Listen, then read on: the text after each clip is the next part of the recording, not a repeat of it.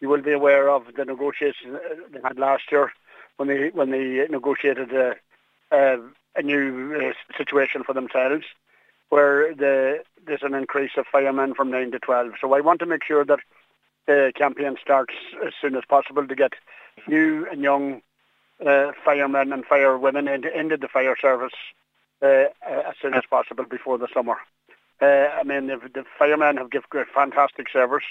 throughout the country, and I think, that they negotiated a great deal for themselves last year during the strike. I do know that there were a few ends there to tidy up on that, but one of the things they did get was an increase of firemen from 9 to 12,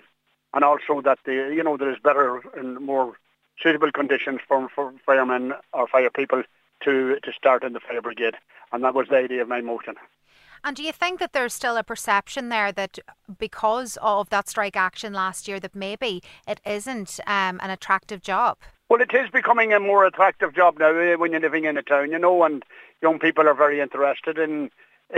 staying, at home, and if they have a job, and this would stand in as a part-time job. A lot of the conditions have changed, like you have a week on, week off, and also you have a nice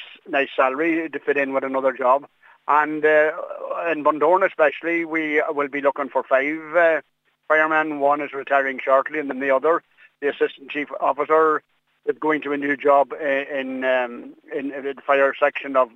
Leitrim County Council, and that's Tommy Hearn. I want to wish him well there because he's been a great servant to the fire service and to the people of Bundoran. So there will be 5 jobs coming up there in Bundoran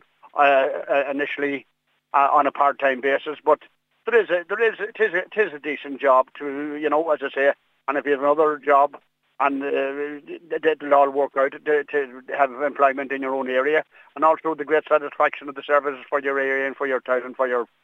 community.